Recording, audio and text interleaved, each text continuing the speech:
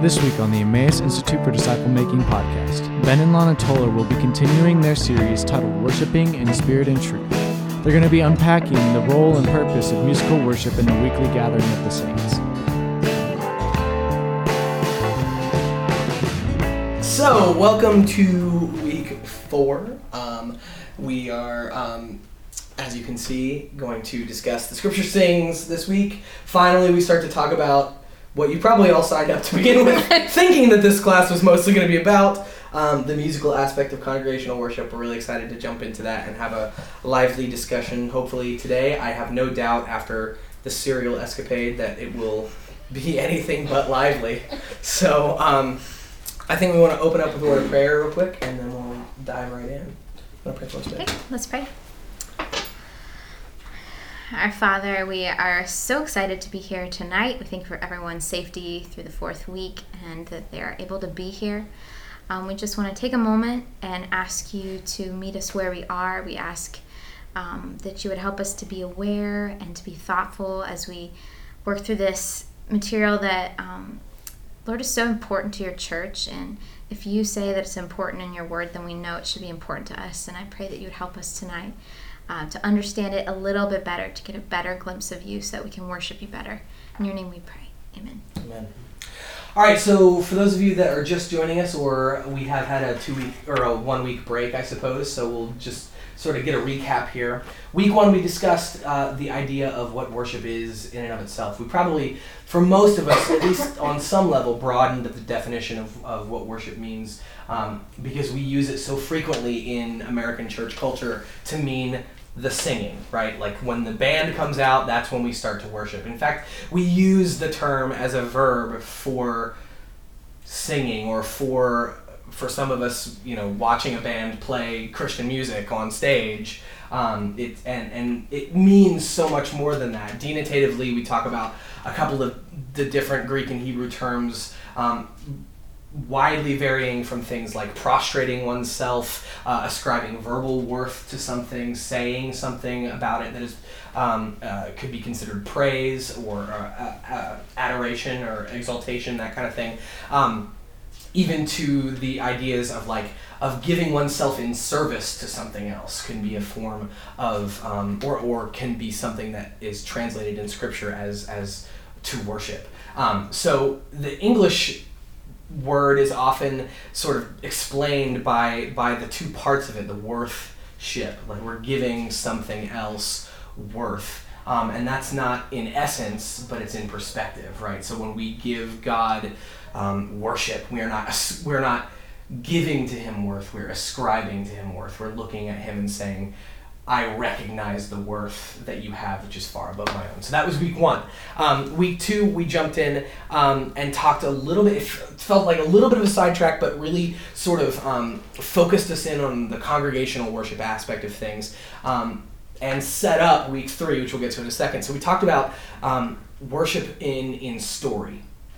Whenever we get together for our Sunday services or our small group sessions or even coffee with another brother or sister in Christ, we're sitting down to tell each other the gospel story, right? And the story doesn't necessarily mean fictitious, it just means a message that we're communicating through some kind of dramatic or descriptive arc. And we wrote out the theatrical or literary diagram that everyone's seen before, and talk about how stories work together. There's something that starts it. There are things that go against the message or add to the message or emphasize the message until it reaches the highest point of intrigue or suspense or importance, and then there's a resolution to that story. And every time we communicate, we have some form of that going on. We have a point to what we're trying to say.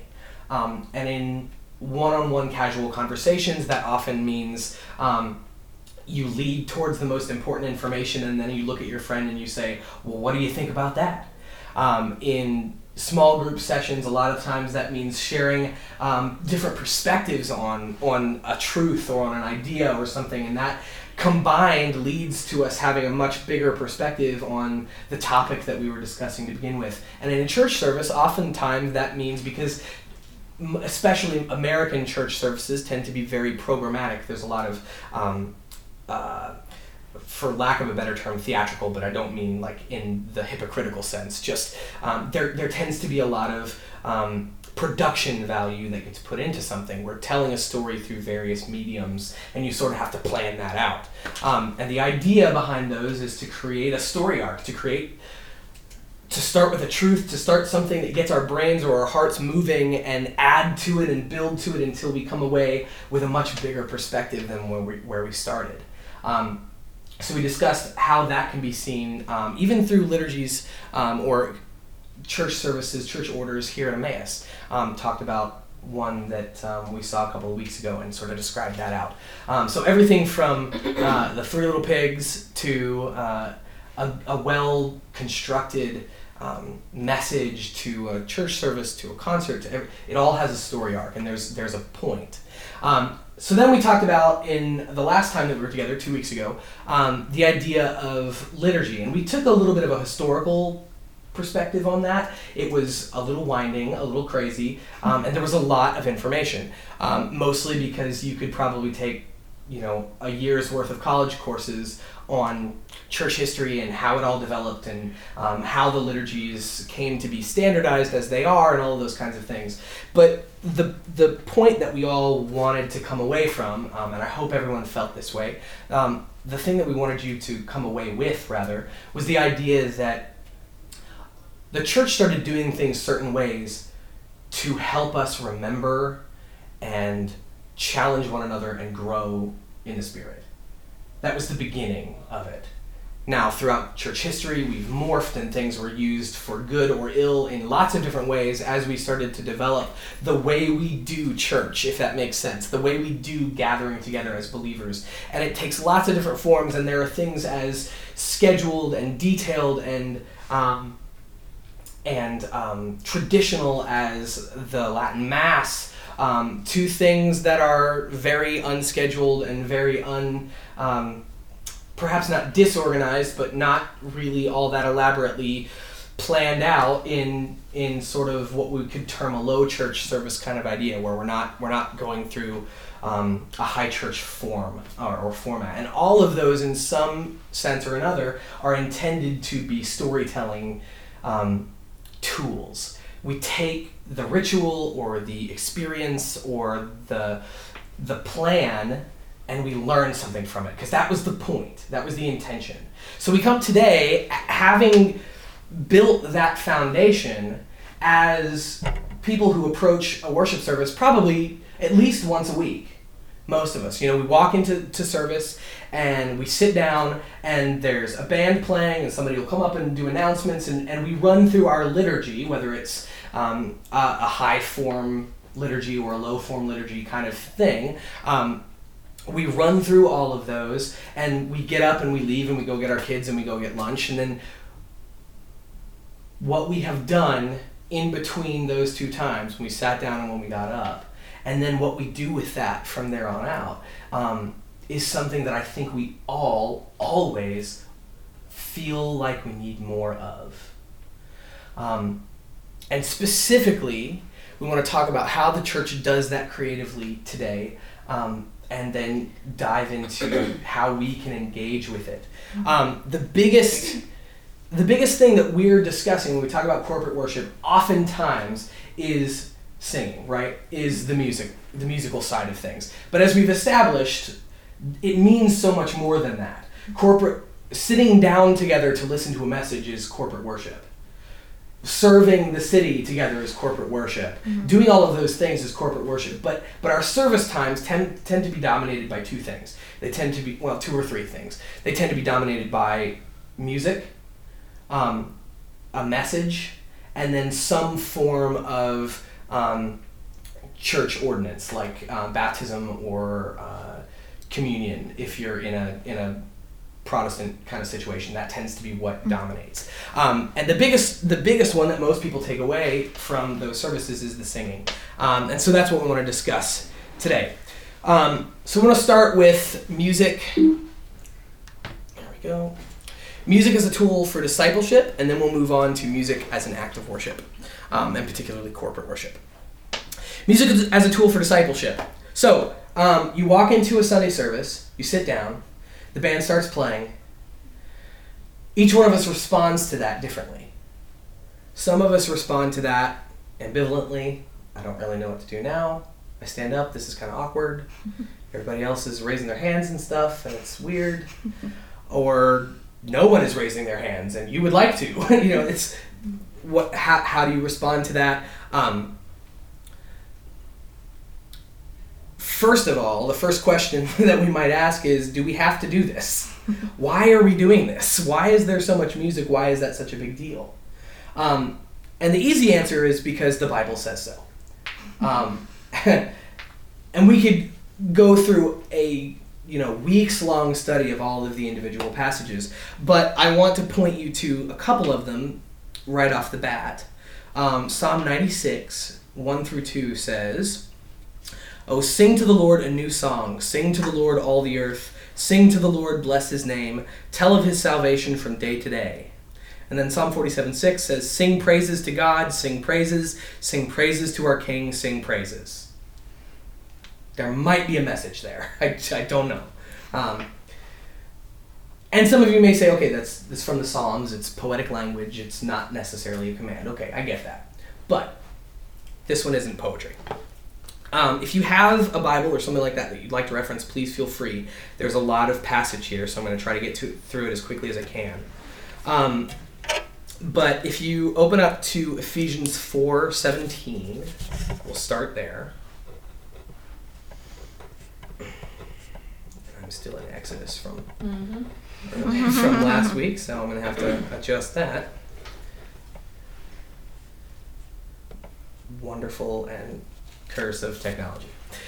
So if we start in Ephesians 4:17, there's a lot of passage here, so I'll skim and jump over a few things, but the idea is that we jump in in Ephesians 4, and it's talking about the new life in Christ, what we're supposed to do now that we're believers, now that we're redeemed. "Now this I say and testify in the Lord, that you must no longer walk as the Gentiles do in the futility of their minds. They are darkened in their understanding, alienated from the life of God because of the ignorance that is in them due to their hardness of heart. They have become callous and have given themselves up to sensuality, greed, to practice every kind of impurity. But that is not the way you have learned Christ," assuming that you have learned about him and were taught in him, "as the truth is in Jesus, to put off your old self, which belongs to your former manner of life and is corrupt through deceitful desires, and to be renewed in the spirit of your minds, and to put on the new self, created after the likeness of God in true righteousness and holiness. Therefore, having put away falsehood, let each of you speak truth with his neighbor, for we are members one of another." And I want to come back to that idea of speaking truth with your neighbor. "Be angry and do not sin." And then he sort of goes through a litany of different ways that speaking truth to one another, what that looks like. So we'll skip down to the end of the chapter and start in Ephesians 5. My app makes it really hard to switch chapters, so I apologize. Hold on just a second. Okay, starting in Ephesians 5. "Therefore," based on all the stuff that we just said about putting on the new life in Christ, "therefore be imitators of God as beloved children, and walk in love as Christ loved us, and gave himself up for us, a fragrant offering and sacrifice to God." It starts off the chapter with the authority of Christ. Because he did this, you should now do the things that are about to come. And he talks about what we do with our bodies and our voices and our words all the way down the passage. Take no part in unfruitful works of darkness in verse 11, but instead expose them, for it is shameful even to speak of the things that they do in secret. But when anything is exposed by the light, it becomes visible, for anything that becomes visible is light. Therefore it says, "Awake, O sleeper, and arise from the dead, and Christ will shine on you." So again, we're talking about living in the purity of the new life based on the authority and the example of Christ. Verse 15 says, "Look carefully then how you walk, not as unwise, but as wise, making the best use of the time because the days are evil. Therefore, do not be foolish, but understand what the will of the Lord is. And do not get drunk with wine, for that is debauchery, but be filled with the Spirit, addressing one another in psalms and hymns and spiritual songs, singing and making melody to the Lord with your heart, giving thanks always and for everything to God the Father in the name of our Lord Jesus Christ, submitting to one another out of reverence for Christ." So, Not poetic language. It's in the middle of a giant passage of, now that Christ has died, resurrected, and given you new life, this is how you should behave. This is how you should live. This is how that should change everything in you. The life of Christ changes us, and this is how it does it. And it's so interesting and wonderful here that at the end of all of these things, he sort of sums it up with a bit of a metaphor. It says, "Do not get drunk with wine, for that is debauchery, but be filled with the Spirit." And I'm sure most of you have heard this before, but the word for filled is closely related to the word for getting drunk that's used earlier in the passage.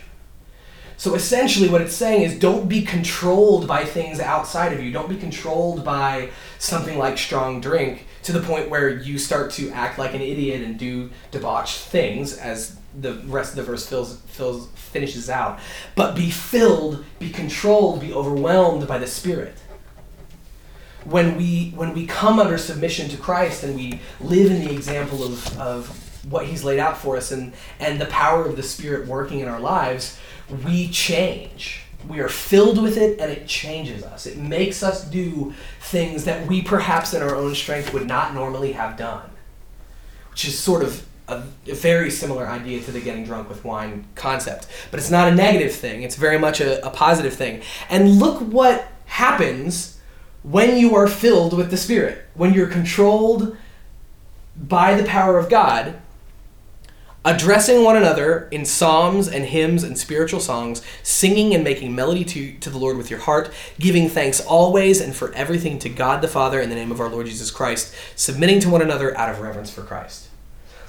So he's given us this whole list of things that should be different about our lives if we are in the new life of Christ. And then he says, don't just do these things, be controlled by and not manipulated, but overwhelmed by the power of the Spirit in your life. And what that will look like is you are going to sing a lot, and you're going to be thankful for everything that you've got. That's pretty huge. We even look at the example of Paul and Silas. They're put in prison, beaten half to death, all these kinds of things. They start singing. And then the angel of the Lord comes to open the gates of the prison, and like they were singing beforehand. And this was at Philippi, because they get up and they're about to walk out, or no, they stayed where they were, and the Philippian jailer says, "What's going on? What's happened, Paul? I'm going to kill myself." They're gonna think, he's like, no, wait, we're all here. Everything's good. You don't need to kill yourself. Let us tell you about what God has done in our lives and show you all of these wonderful things. And the Philippian jailer and his whole house accept Christ, and there's this great moment of rejoicing that came out of being controlled and filled by the Spirit in a situation that would have been completely dire otherwise. It's a beautiful, beautiful, wonderful thing to be filled and controlled by the Spirit, and what it results in, oftentimes, is singing. Singing is symptomatic of the Spirit.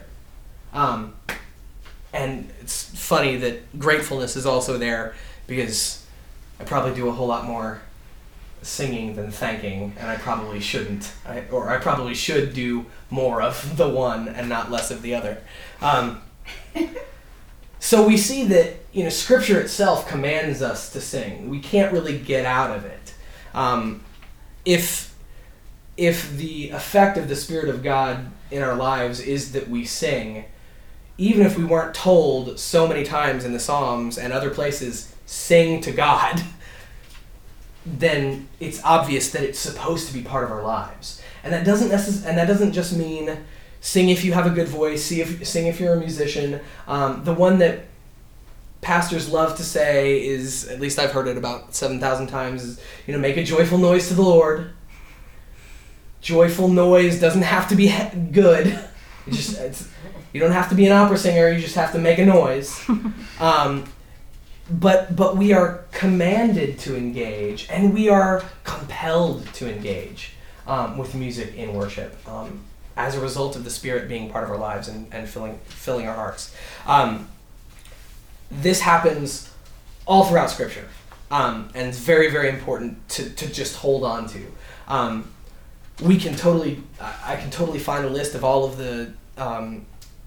the examples of commands to sing and commands to engage in corporate worship in that way for you, if anyone has any doubt. But those 3 passages alone, to me, seem pretty strong evidence that it's supposed to be an important part of our lives. So, if we answer the question, do I have to sing, with yes, then we need to talk about what should we sing. What should we be singing? And the easiest thing for me to jump in on there is truth. We just talked about the result of the Spirit's working in our lives is to respond in song. It's important then that we're singing things that are truthful, with passion and with energy. And we'll talk a little bit more about how that works. But we should probably take care to sing things that are true, and also not to exclude things that are true, if that makes sense. One of the aspects of this class, if we had 4 or 5 more months to go through it, would probably be jumping into a lot of the history of hymnology and the way that the church has sung over the ages, and like specific examples. But there are lots of hymns, and I think I've mentioned this before, there are lots of hymns that were written by people that we disagree with. But it's truth, if it is truth, and we should evaluate that. But if it's truth, we should sing it. There's a lot of, and I think that's probably more than a personal opinion, but if it feels like just a personal opinion, take it for what it is and do with it what you will. But we've spent a lot of time in the modern church recently arguing over what songs we should sing based on style or association or all of these things. And there are probably some things that we shouldn't sing because they're erroneous. We should probably dive deep and study those things and be careful about it. But there are probably a lot of things that some of us have balked against. At least I know that was the case for my upbringing. There are a lot of things that we shouldn't have balked at because they were truth. And if we are singing passionately about anything, it should be about the truth. So we should sing truth. We should sing passion. We should sing our hearts out. One of the most telling moments for me. I am a theater person, so I have that strike against me. I'm sorry. I know. I was listening to a soundtrack one time with some friends around. I don't think it was an active listening session. We were just riding in the car or something. And one of my friends remarked, because we were listening to a big, I think it was something from Les Mis, some big choral number, and people were screaming their guts out, this huge sound. And he sort of turned to me and said, "Man, what would it take for the church to sing like that?" And I was like, "Ooh, that's a bit of a gut check." Because it is, we sing passionately about fictitious stories that mean something, that send a message to us personally. And the same is true if we talk about folk songs or pop songs or rock songs or whatever, any popular music of any era. They sang it with passion and joy because it meant something in their lives, right? You go to any concert ever and you will find anywhere from 20 to thousands upon thousands of people singing with painted faces and strobe lights and all sorts of craziness, passing out from exertion over the music that means something to them. And then I'm always rebuked after an experience like that because I come back to church and we don't. Often, we don't. And I'm not saying that we should suddenly turn a church service into a concert setting, but where's the contrast there? Where's the passion there? Why are we not engaging in things that are in ways that the rest of the world seems to instantly connect to, but we take our theology and sometimes sort of push it off to the side, not let it affect us in a way that causes a response. And again, we go back to the Ephesians passage, and the result of the Spirit moving and working in our lives is a response in song. If it means something to us, we sing it. If it means more to us, we sing it loudly and with passion. And I think it's probably a sad indictment on all of us, myself included, if the most passionate thing we ever sing about is a fictitious story or our favorite rock band. Because there's so much more truth to be explored. And maybe that means something about how we should write some of our music or do some things like that, but it definitely means that there's something lacking. One of my favorite college professors, he made me start thinking. I know that's a strange thing to do in college, but he made me start thinking. His statement was always, you can tell the spiritual temperature of a church by the way that they sing. And if that's the case, I'm not drawing any conclusions about our own congregation or your individual congregations for those of you that are visiting, but take a second and evaluate at least yourself, if not everybody else in the congregation. What does that mean for you? If your life being controlled and filled by the Holy Spirit is that you respond in music, in song, especially corporately together, where is our spiritual temperature if we cannot respond passionately to the truth that we're singing? And then finally, so we should sing truth, we should sing passion, and we should sing variety. The passage that we just went through in Ephesians talks about psalms, hymns, and spiritual songs, and it doesn't necessarily line up to a very definitive categorization. Some people try to apply a categorization. If you want to, that's fine, no big deal. Scholars are very divided on that, but I'm sure you've got it all figured out. The idea is just that it's covering the bases of lots of things that we could talk about. Psalms, obviously we're talking about scripture, particularly the Psalms, which was essentially Israel's hymn book for a long time, right? Psalmody is an important church tradition. We sing the Psalms. Hymns tend to be, at least in our modern context, tend to be a little bit beefier, tend to be a little bit more connected. They're very theologically rich in general. And spiritual songs sometimes are referred to or talked to about being the things that are a little bit more spontaneous or repetitive, things that are outpourings of the moment kind of idea. That, again, not necessarily a definitive categorization there, but we should sing, and we should sing lots, and we should sing in a great variety. And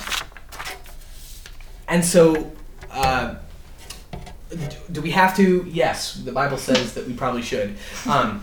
What should we sing? Truth, passion, and variety. At the very least, those should be things that we strive for a lot. And then, what's the point?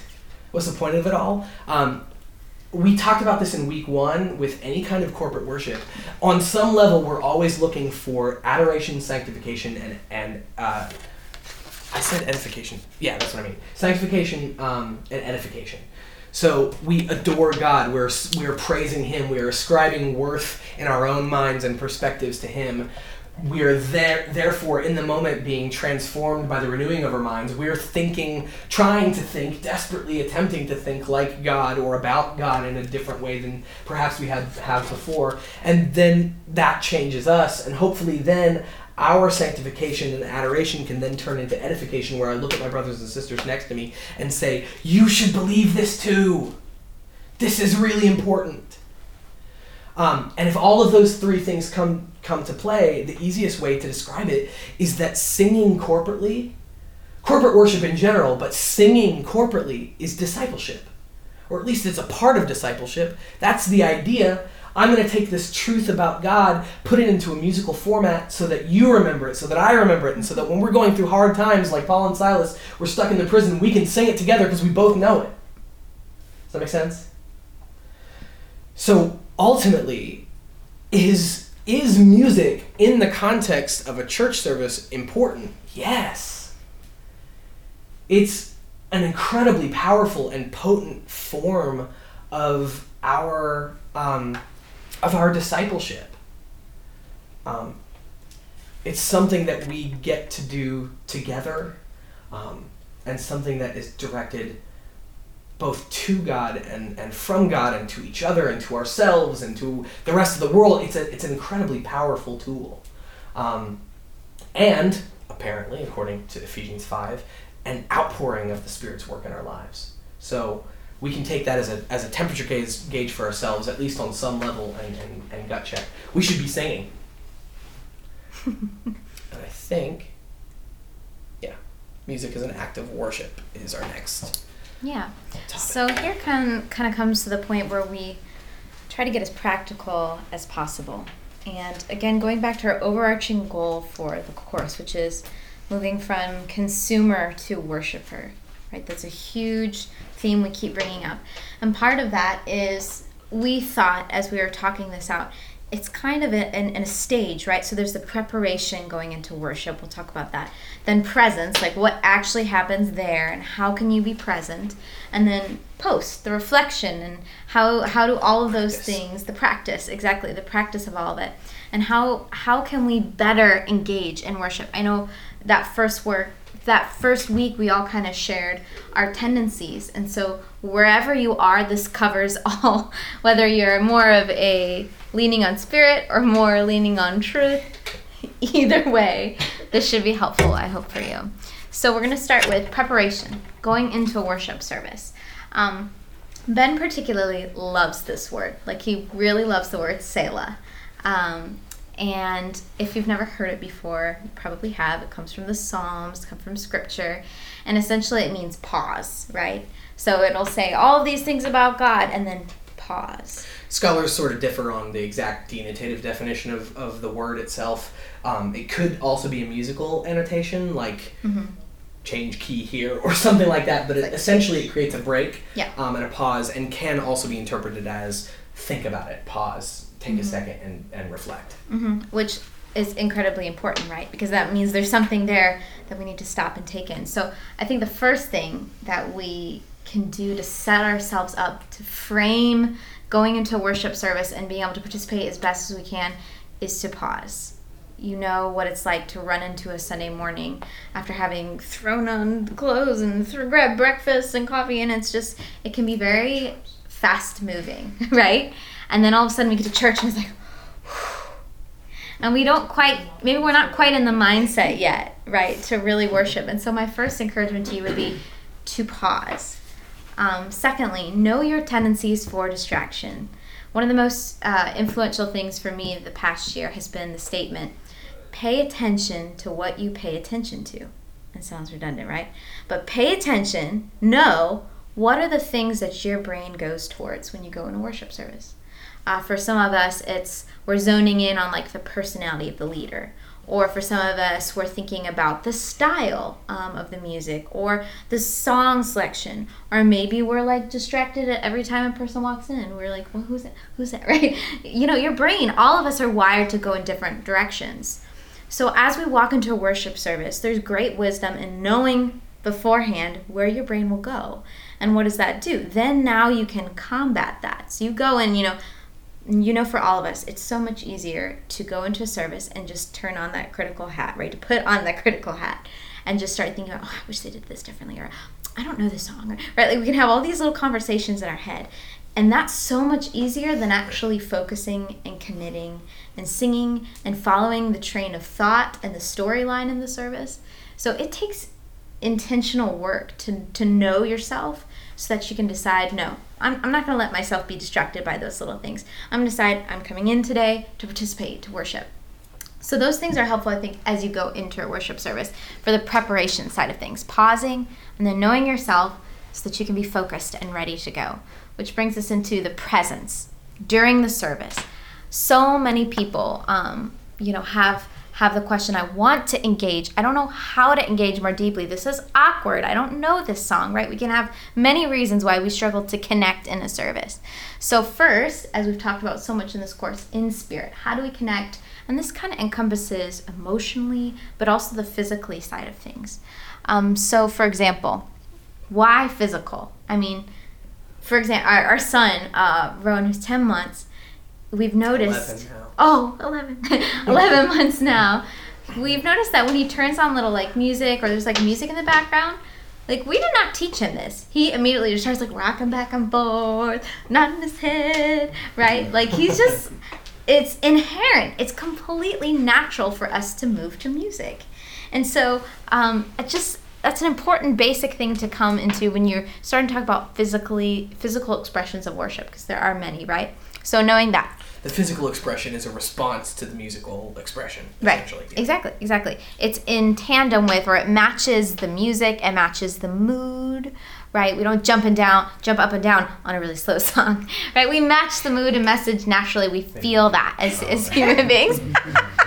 All the teenagers just looking at each other. Yes. Oh my goodness. Oh yes. So one of the first objections that people have when it comes to physical expressions of worship, and this can be many ways, okay, I'm not just talking about raising your hands, many things, is we value authenticity, right? We don't want to be fake. And especially us talking to students, a lot of the holding back, I would say, or the hanging back, or hands in our pockets, whatever it may be that makes you feel tight and unmovable. Our objection to moving or to any sort of physical expression is, well, I don't want to do it if I don't feel it. And it's such an interesting thing to think about, right? Because are you supposed to be fake? Right? Are you supposed to do something that doesn't feel right in the moment? But then we gotta kind of zoom back and say, well, what's the purpose of this? The purpose of this is for me to worship. And I know we talk about kneeling in prayer, right? There are times when you kneel in prayer, you don't necessarily feel like kneeling in prayer. But what does it do? It sort of influences like your inward posture. And that's something that Ben and I have learned a lot in the past few years, which is the outward posture can really help shape and move your inward posture. And so many of us are so concerned about feeling like it's a show. Or we've seen other people that have done things that feel like a show and not like a genuine act of worship. But on the other hand, how can we use physical expressions of worship to influence what's going on inwardly? It's just sort of a different perspective, I think, for those of us that struggle to connect with the physicality of things. One thing we also heard recently was in regards to physical worship not where you are at the moment, but worship where you'd like to be. It's an interesting thought, right? Because going into any week, we might have had an awful Sunday morning. We might have had a terrible week. And if we only worship based on how we feel, our worship will be up, down, right? And it will be, or just down if you have a tough time, right? But what we know is that God is unchanging, right? So shouldn't our worship reflect that? Shouldn't it be a more steady, consistent? Like, if it's not about worshiping me, it's about worshiping God, then every time I go into a worship service, I'm worshiping the same God that was there when things were fantastic, when I had a great day, when I had a smile on my face and everything was great. And he's the same God that is there when I was crying 10 minutes ago or had an awful, awful night and couldn't sleep, right? So as we frame and we go into things, we realize that there is an emotional aspect of connecting in worship. And that can be really difficult for some people, just for that fear of being fake, right? For the two things not matching. Well, I think it's important to remember that it's not when Lana says that our worship should be directed toward an unchanging God, that doesn't mean that it's always at the same level, sure, or it's always but it's always got the same goal. Right? Because none of us are going to come in and feel like we're at the same place week in and week out, but the idea is reaching towards the truth of who God is and reaching towards being filled by the Spirit. And even when we don't feel like it, sometimes the action of taking a particular physical posture can help open us up to that. And even I don't know that we included this on the slide or in the preparation, but when we talk about physical response in worship, yes, we can mean the whole hand gesture-y, do I dance, do I not dance, do I sway back and forth, what do I do with my hands kind of thing. But it also means just sing. Right? I think we forget that sometimes. It's physical to breathe in and breathe out with words.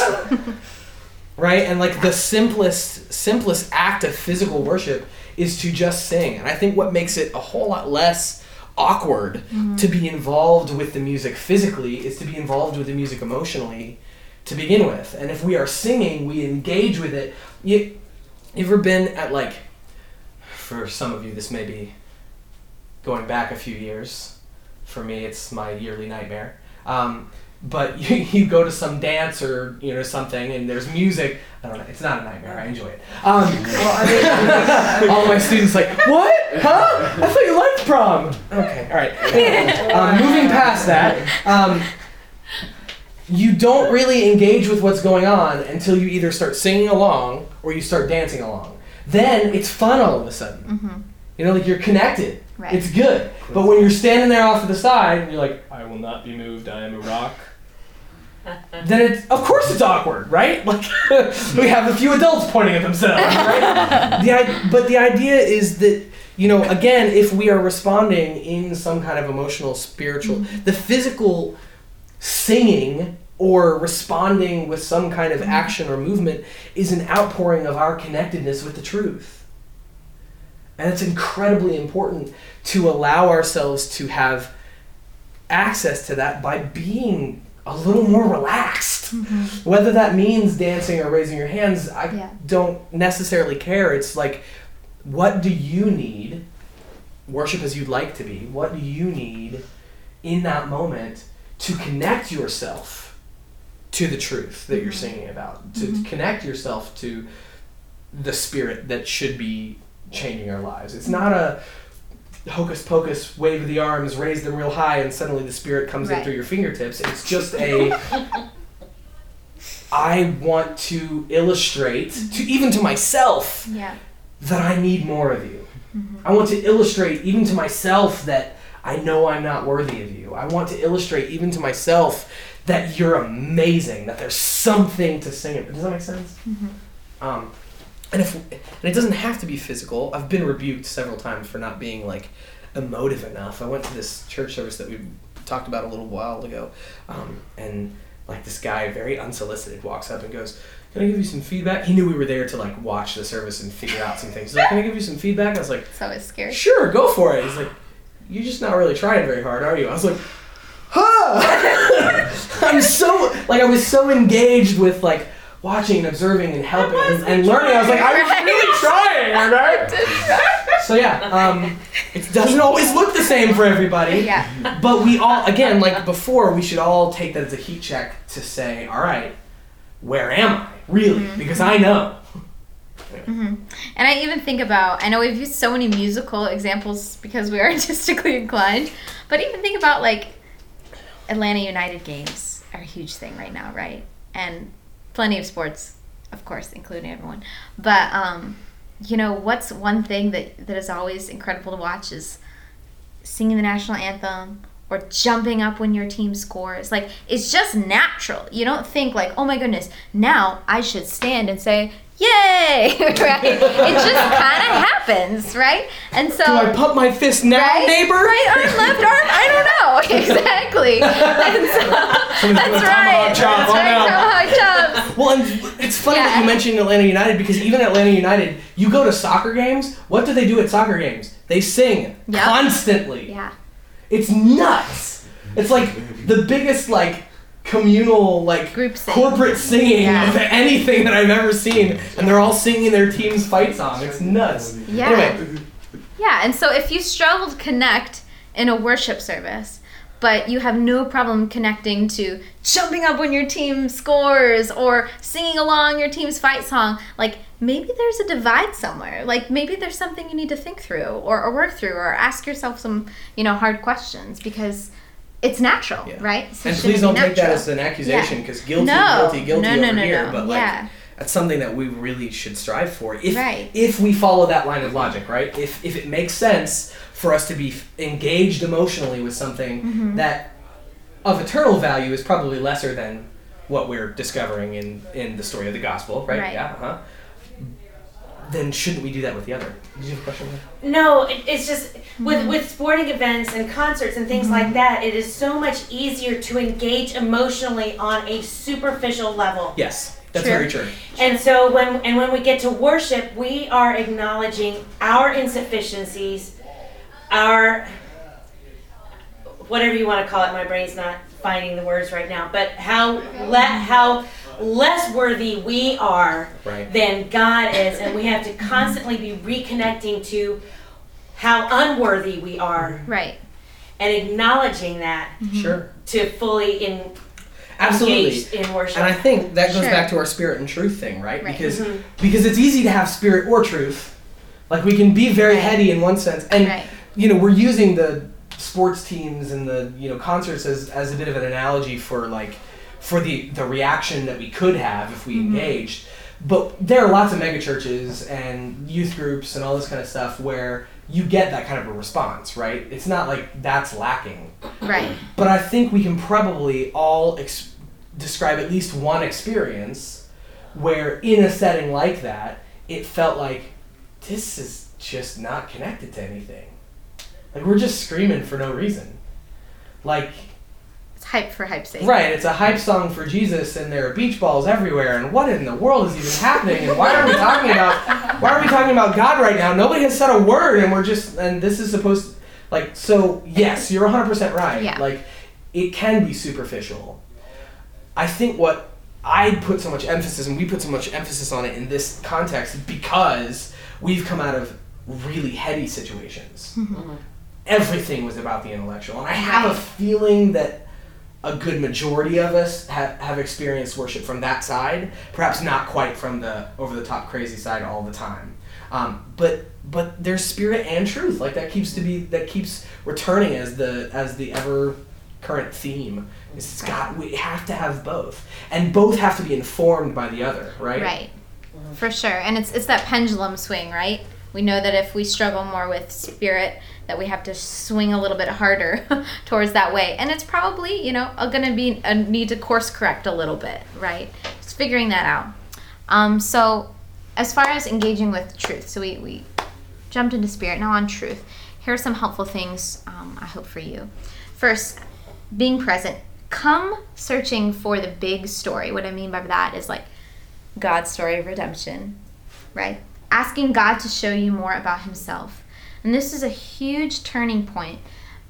If we come into this as consumers, we are looking for what I want to know about myself. What are the things that affect me? Or make me feel better. Or make me feel good this week? Or what do I need to hear so that I can get through the next 24 hours, right? Whereas, hold on, we're ascribing worth to something. We're saying something is worthy. It should not so much be about us, right? It should be about the thing or the person that we're worshiping. So come asking God to show you more about himself. It's kind of a flip, right? And so we have to frame, and even in reading the scripture, like we so often tend to be looking for, what do I need? What do I need from this? What do I want from this? But we have to come into church approaching it as, what is there that I need to learn about God, not about me, right? Philippians 3:10 says that I may know him personally, know him and the power of his resurrection. These are all things that have to do with that big story, that I may share his sufferings, becoming like him in his death. So it's not only just an assent of, these are facts about God that I should know in this service. It's also, how does that change me? How do I can become more like him, right, through these things? So come searching for that story, looking for the arc, like we've talked about, that storyline of the service, and then asking God to show you more about himself. Number 2, come as you are. Isaiah 55:1, come everyone who thirsts, come to the waters. And he who has no money, come, buy and eat. If you had an awful week, you got nothing to give, come. Come buy wine and milk without money and without price. There's no way that our worship can ever earn anything. Right, and it's just important, I think, every once in a while to come back to that fact, right? None of this is striving. None of this is earning. We have already been set free. There's nothing left to earn, right? All of this is a joyful expression of something that we get to do. Like, we get to worship. And it's an exciting thing if we engage with it. So come as you are, however that is. Pray in the Spirit for those around you. Ephesians 6:18 says, praying at all times in the Spirit, with all prayer and supplication. To that end, Keep alert with all perseverance, making supplication for all the saints. So this includes everyone in your row. This includes people you don't recognize in the service. This includes your friends that are maybe near you or in the service at that time.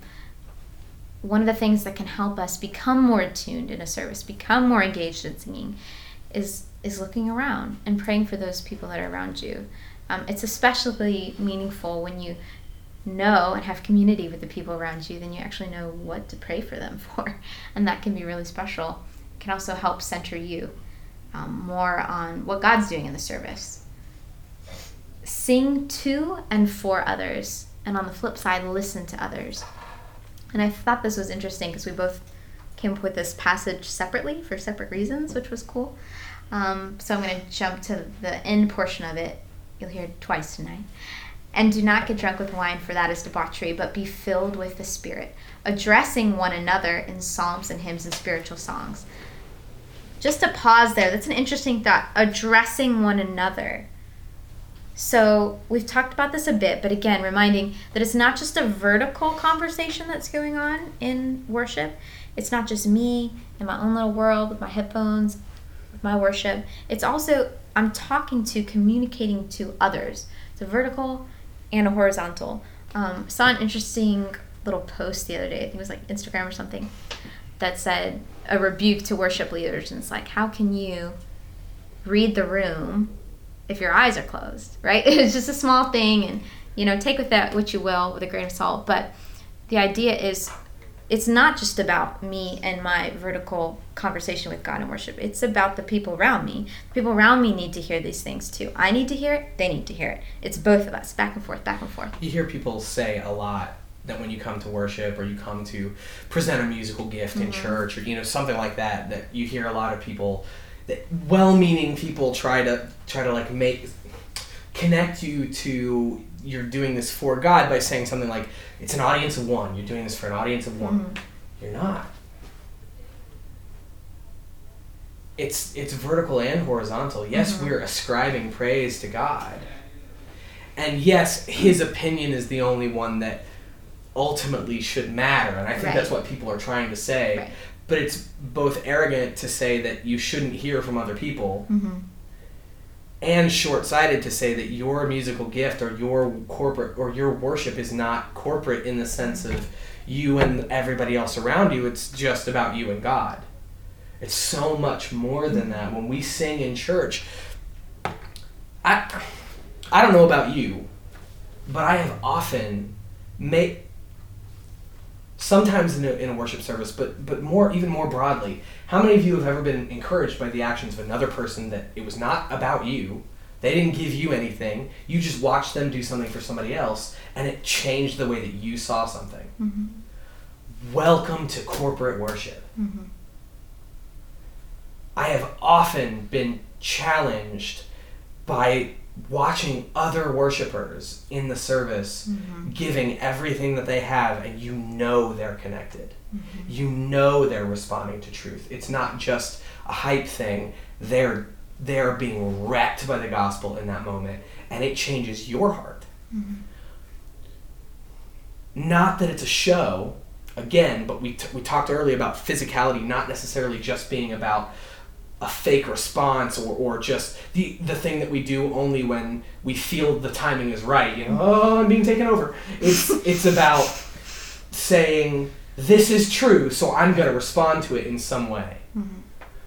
Right? Why should we not all be striving to be the person really engaging in the truth for the people around us? A lot of people are going to balk at that and say, well, if I'm thinking about everybody else around me, then I'm being prideful. You could be, and I've done it before. It's easy. But if you are constantly reminding yourself of the truth, isn't it better to engage that way and deal with the fallout of your sinful nature the way you're always going to have to deal with the fallout of your sinful nature, rather than just sit back and deal with that part of your sinful nature and not right? Like, it's a whole lot better to engage and be changed and try to reach out to the people around you, and then go back and, not that grace abounds so that sin may much more abound, but, have a moment with the Lord and say, that was probably a prideful moment, but I wasn't trying, I want to do better. I want to keep engaged. But it's about engaging and moving forward and trying to, it's not about just giving it to God. He doesn't need it. Does that make sense? Like, I'm not trying to be profane in a sense. It's just, he doesn't need our worship. The people around us need to see God differently. We need to see God differently. So on some level, the way that we engage corporately changes the way we and other people see. And yes, we say thank you to God. We give it back to God. But corporate worship is not the spiritual church version of Mario's mushroom. And you throw it at Mario, boop, boop, boop, boop, boop, boop, he gets bigger. Right? You're not giving God something that makes him bigger. You're looking at him in a way that makes him bigger in your own eyes and in the eyes of the people around you. And that's incredibly important and incredibly horizontal. Anyway, I don't know. Rantings of a madman, but that really feels like that should be important to us. Yeah, for sure. And a little side note too here for those of us, probably many of us, who tend to get maybe self-conscious about the way that we sing or the way that we worship. This is a very personal thing that I jotted down maybe a month or so ago on a Sunday morning. I was leading worship, and it happened to be a Sunday that I was just really struggling. And I'll just read a little tiny portion from this, and hopefully it'll be helpful to you. What if my ego does not need to be stroked and I don't have to be confident in my ability to sing or to feel like I deserve the position I hold? What if my preaching through the music is far more important? What if I'm preaching to others, but also to myself? What if I allowed myself a deep breath inside and out and saw the bigger picture? The bigger picture here is that there are people in our church who want to engage more deeply in worship around me, and most likely, someone near me is waiting for me to worship courageously. When they see me take a risk, they might dip a toe in the waters of corporate worship, or better yet, cannonball all the way in. And it kind of helps you if you're struggling in that moment of, what do I look like? What is this? I'm self-conscious. I don't know. Do I have a good enough voice? Can I do this? What do I look like? Take a moment and think, what do the people around me need? We know on any given Sunday there are people near us in the congregation who have lost a loved one, who are in the throes of anxiety or depression, who are having just awfully difficult family situations and interpersonal conflict, and the list goes on and on. So what if for a moment we stopped and asked, what does my church need from me when I worship? It's kind of humbling. And it helps me, I don't know if that helps you, to kind of recenter too when I'm worshiping and thinking that this isn't just about me. This isn't just about my ability or what I look like when I worship. This is about reminding the people around me of what's true. And even though I'm struggling, it's also reminding myself when I worship wholeheartedly. It's not fake. And I think that's a really helpful realization, as you're struggling and learning how to worship better. In the moments when we become really self-conscious about those kinds of things and we become overly worried, and worship ceases to be about what we set out to worship, I think it's probably important for us to remember we're always worshiping something. So in that moment, where has the worship arrow switched to? Are we back? Are we focused on God? Are we worshiping God? Are we giving the good news of the gospel to other people? Or in that moment, are we worshiping our own egos and our own emotional lives, our own insecurities, those kinds of things? Like, those are real deals. And that's not, I don't know, it's real. Yeah.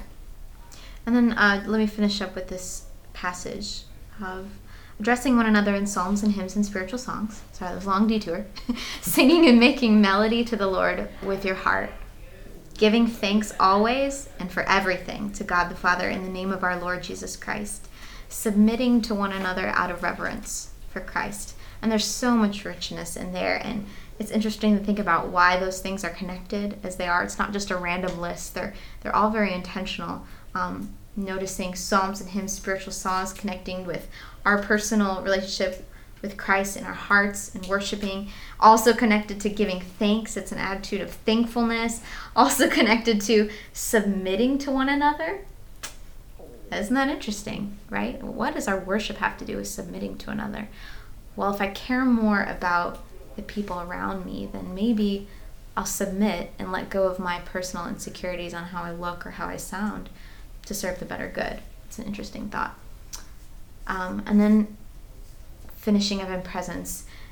This is a phrase that I hope you don't miscommunicate or you don't misunderstand.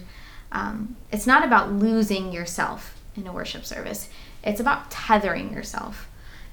And I remember growing up in our throes of just being in different circles and different worship settings, one of the things that I would hear often about like the new Christian music that's coming out that was, such a big deal as we were kids. No more hymns, what?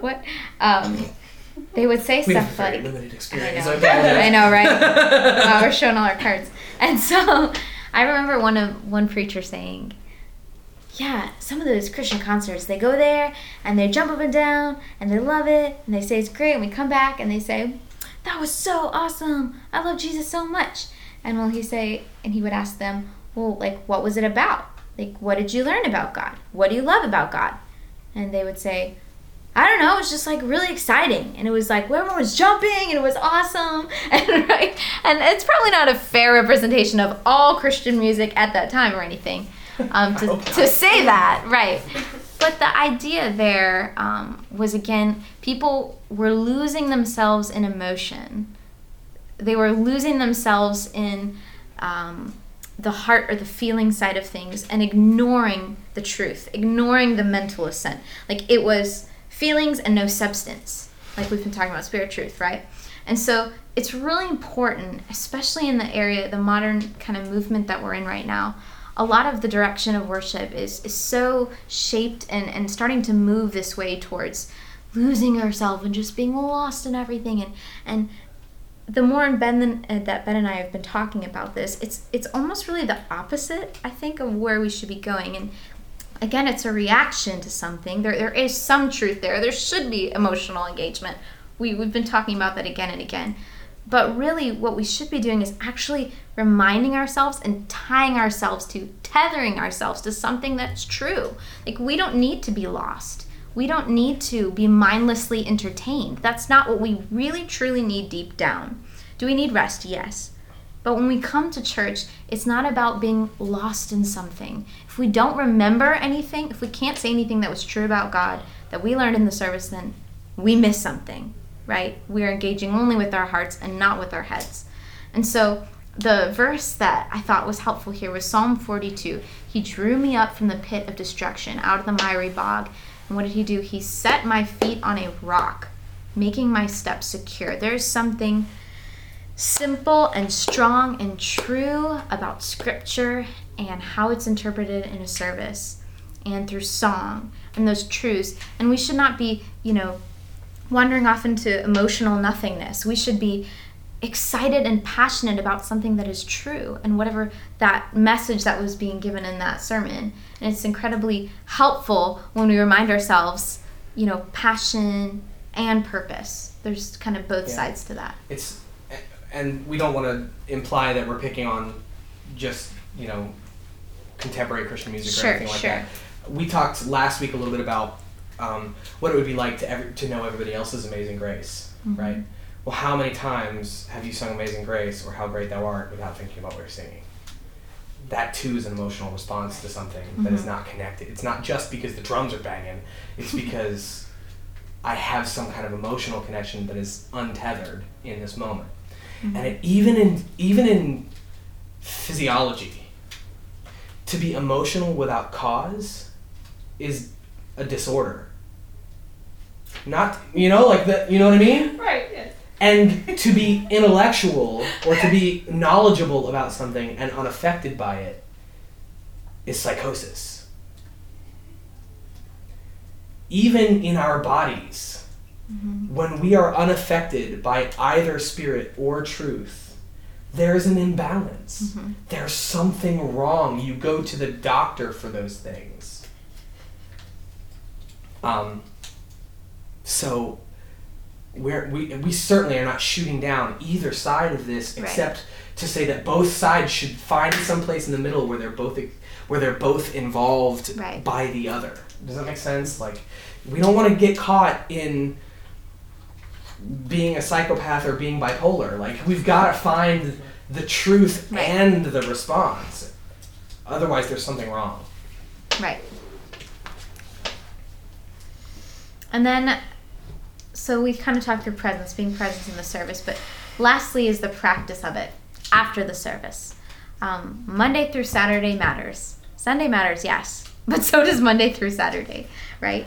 It's so much of our lives. So how can you capture what you have learned, what you've been connected to, what has moved you, what you've been reminded of in a service, and translate it into Monday through Saturday? And kind of the word that we came up with is practice, because it is an ongoing practice. And the idea is to live your daily life with song. And this sounds very specific and practical. And I also don't know why there's bulldozer picture. Daily life. I better change that. While you're slogging through everything else you gotta do. Yes, I you really might as should well have be tried saying, we apologize for the very weird picture of a backhoe or something. See? And bulldozer. Yes. I'm clearly up on my construction. Something like that. Okay. Yes. I'm pretty sure I changed the picture, but it's all It good. looks like maybe it's plowing the fields as preparing. Sure, there you go. Yes, I like it. There thank we go. you. For the following Sunday. Right, I feel good. so supported. Good. You're building your life. Okay, we should just stop. Busting Alright. down the old habits. Might Oh, be messy, boy. but The daily grind. So pray about what you've learned. The first simple way to bring into your week, infuse your daily life with what happened on Sunday, is to pray and discuss and talk about what you have learned in church. Sounds so simple. Maybe you're in a family where you grew up and your parents made you do this. Did any of you we're in a family where like, your parents ask you what you learned in Sunday school, or like, now what was the sermon about? Check. Think about that. Right. I was like, wait a minute. Hold on. Oh, yeah. Oh yeah. Yeah, so some of us this is built in, and for other of us, Practice. we have to train ourselves to do that, right? Pray about what you've learned. Secondly, listen to the songs from Sunday that we sang throughout the week, especially songs you didn't know.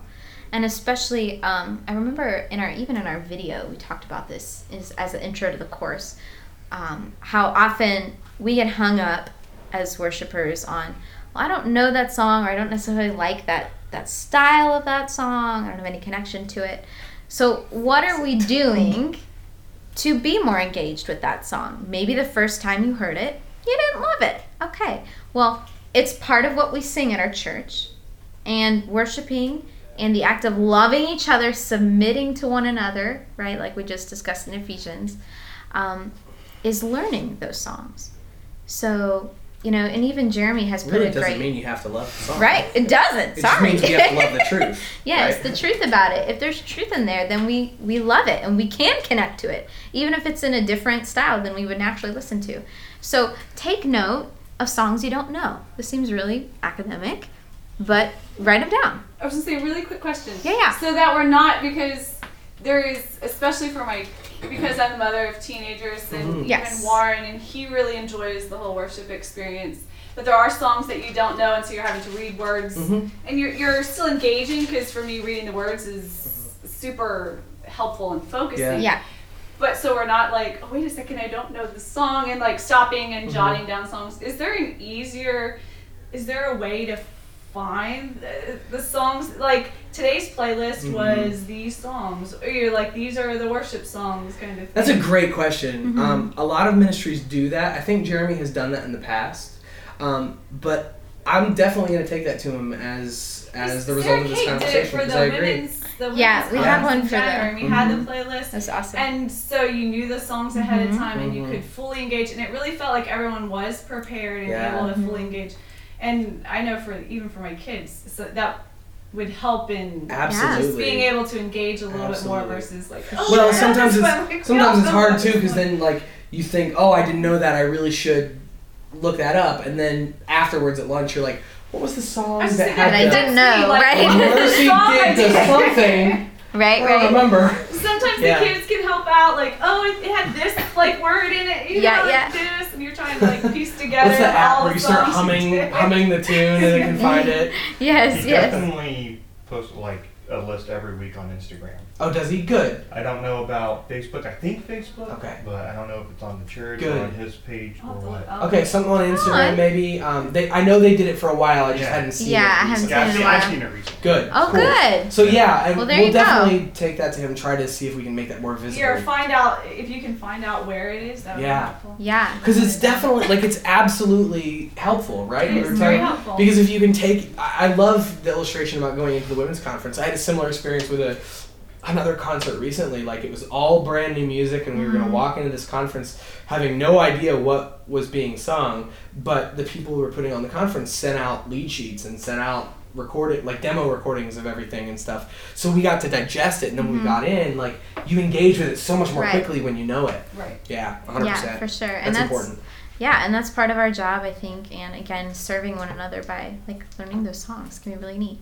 And too, just repeating the songs that you sang that Sunday throughout the week can help bring back either like a memory of a moment maybe where God really spoke to you in the music or in the teaching or in the communion or in the tithing, right? It's a whole service.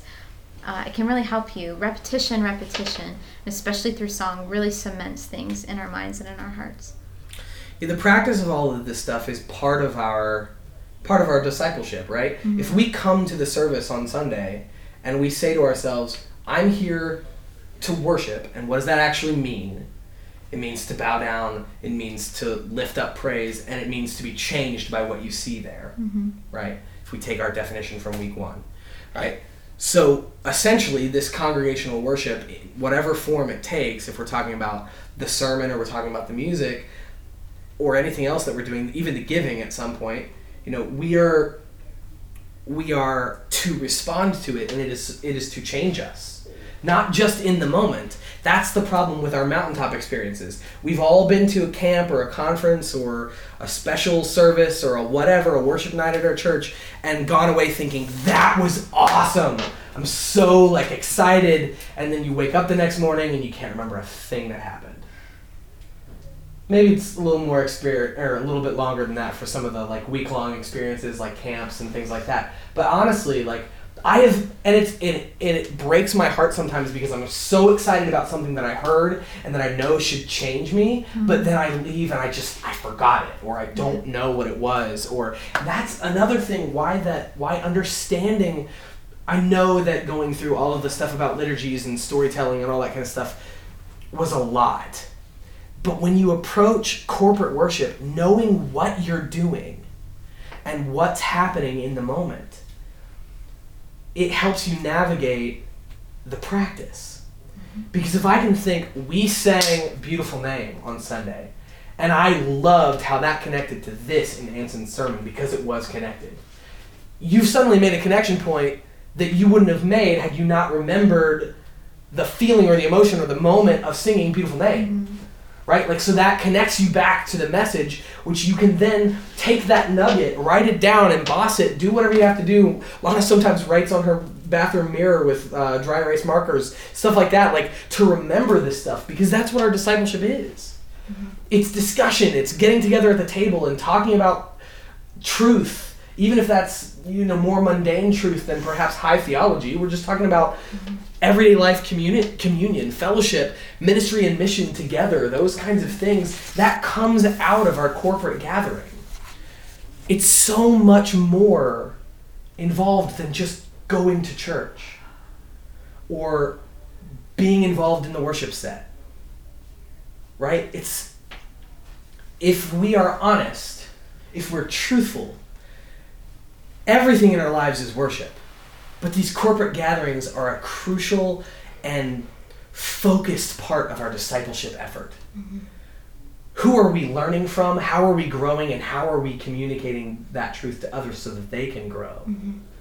in even something as simple as singing truth together. When we understand the story, we understand all of those kinds of things, it makes a big difference. Real quickly, what happens when you're in a service that's not as well planned or not as well executed or whatever? Because there are probably 3 levels of involvement in just about any worship service. 1, oh my gosh, that was amazing, they did everything beautifully, I got tons of notes and I'm going to go home a changed person, right? And then grow throughout the next several months. There's like, meh, that was pretty good, it was okay, I remembered something. And then the other ones where you're like, no one knows how to play a D chord. What's going on? Why did that guy just say this thing, right? So sometimes it's not great. And we've all been in all 3, probably. But knowing that we believe that corporate gathering is part of our discipleship, and we believe that the word of the Lord never returns to him void, then we as worshipers have the responsibility to engage even with bad worship. Does that make sense? Work a little harder. Right, you have to work a little harder. Maybe during the awkward guitar solo that no one knows why it's there, you think about a verse that connects to the passage, to the song that you're singing. Or you pray. Or you pray. Or you confess something to a brother that's standing right next to you. I don't know. There are all sorts of things that you can do. Maybe it's a song that doesn't really have a whole lot of connection. You know, you've sat through 7 minutes of I'll worship you, Jesus, I'll worship you, I'll worship you now, I'll worship you. About what? Right? You're sort of bored at that point. Well, what are the things that you worship him about? Why don't you stop just saying it and do it in the moment? Right? What are the passages of scripture that connect with you that make you worship the Lord? What are some attributes of the God that you say that you love, or that we say that we love, that cause us to worship? There are so many things that we can do in those moments, Right. even when we don't connect to the worship. Because let's be honest, even in some of the best worship services, we fall into the trap of disconnecting from it simply because we don't like what's being sung or don't vibe with it. Right? Does that make sense? Like, we've all been in situations where we just, I really don't like this song.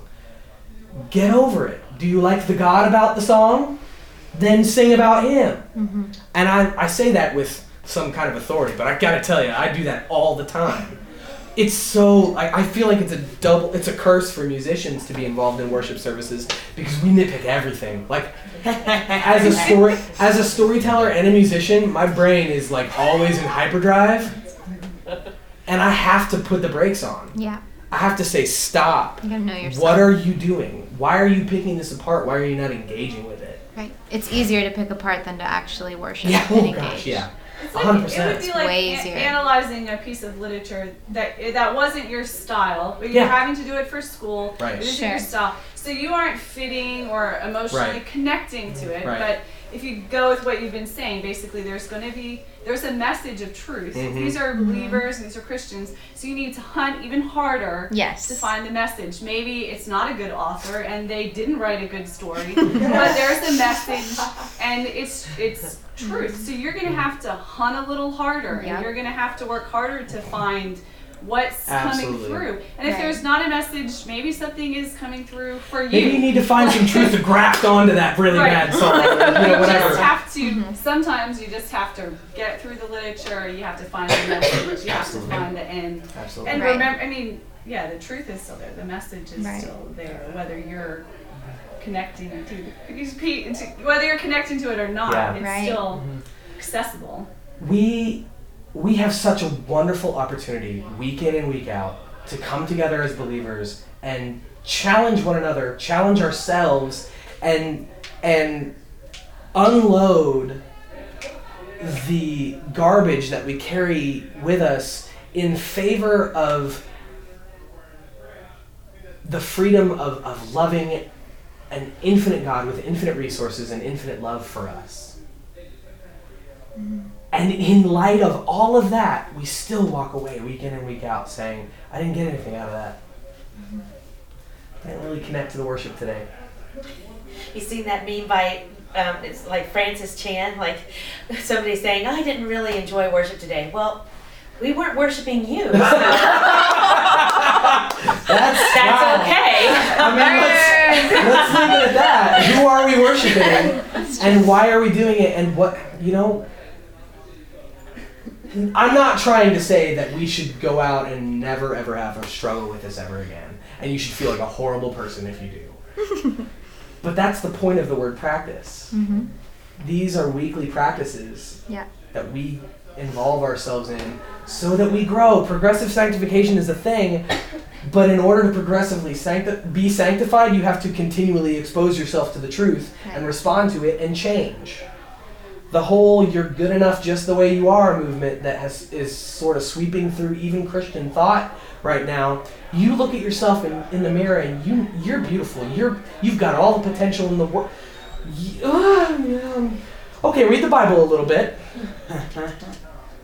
Yes, there is infinite beauty and goodness to be had from the Spirit's working in our lives, but we gotta struggle at this thing, and we gotta grow, and it takes effort, and we should take in the input from the songs and the sermons and the practices and the communion and the baptisms and the everything that we come into contact with in these corporate gatherings, because they are intended to help make us disciples. That's the point of the church. That's the point of corporate worship.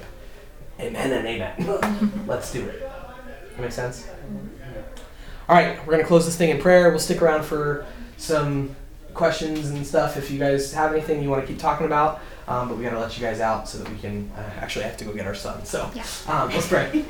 Dear Father, thank you so much for your love and your care for us in giving us a way to emotionally express truth and then reflexively be changed by it and help others be changed by it. We pray that we don't all claim to be musicians. We don't all claim to be even good at doing the whole church thing, but we love you. And Lord, we believe, help our unbelief. We want to grow, we want to strive, we want to love you more and more, and we need you in order to do that. You died to set us free from ourselves, and somehow we like to choose ourselves again anyway. We pray that you would help to continue to focus our hearts and minds on you in worship of all kinds, and that your name would be glorified through it all. In Jesus' name, amen. Amen.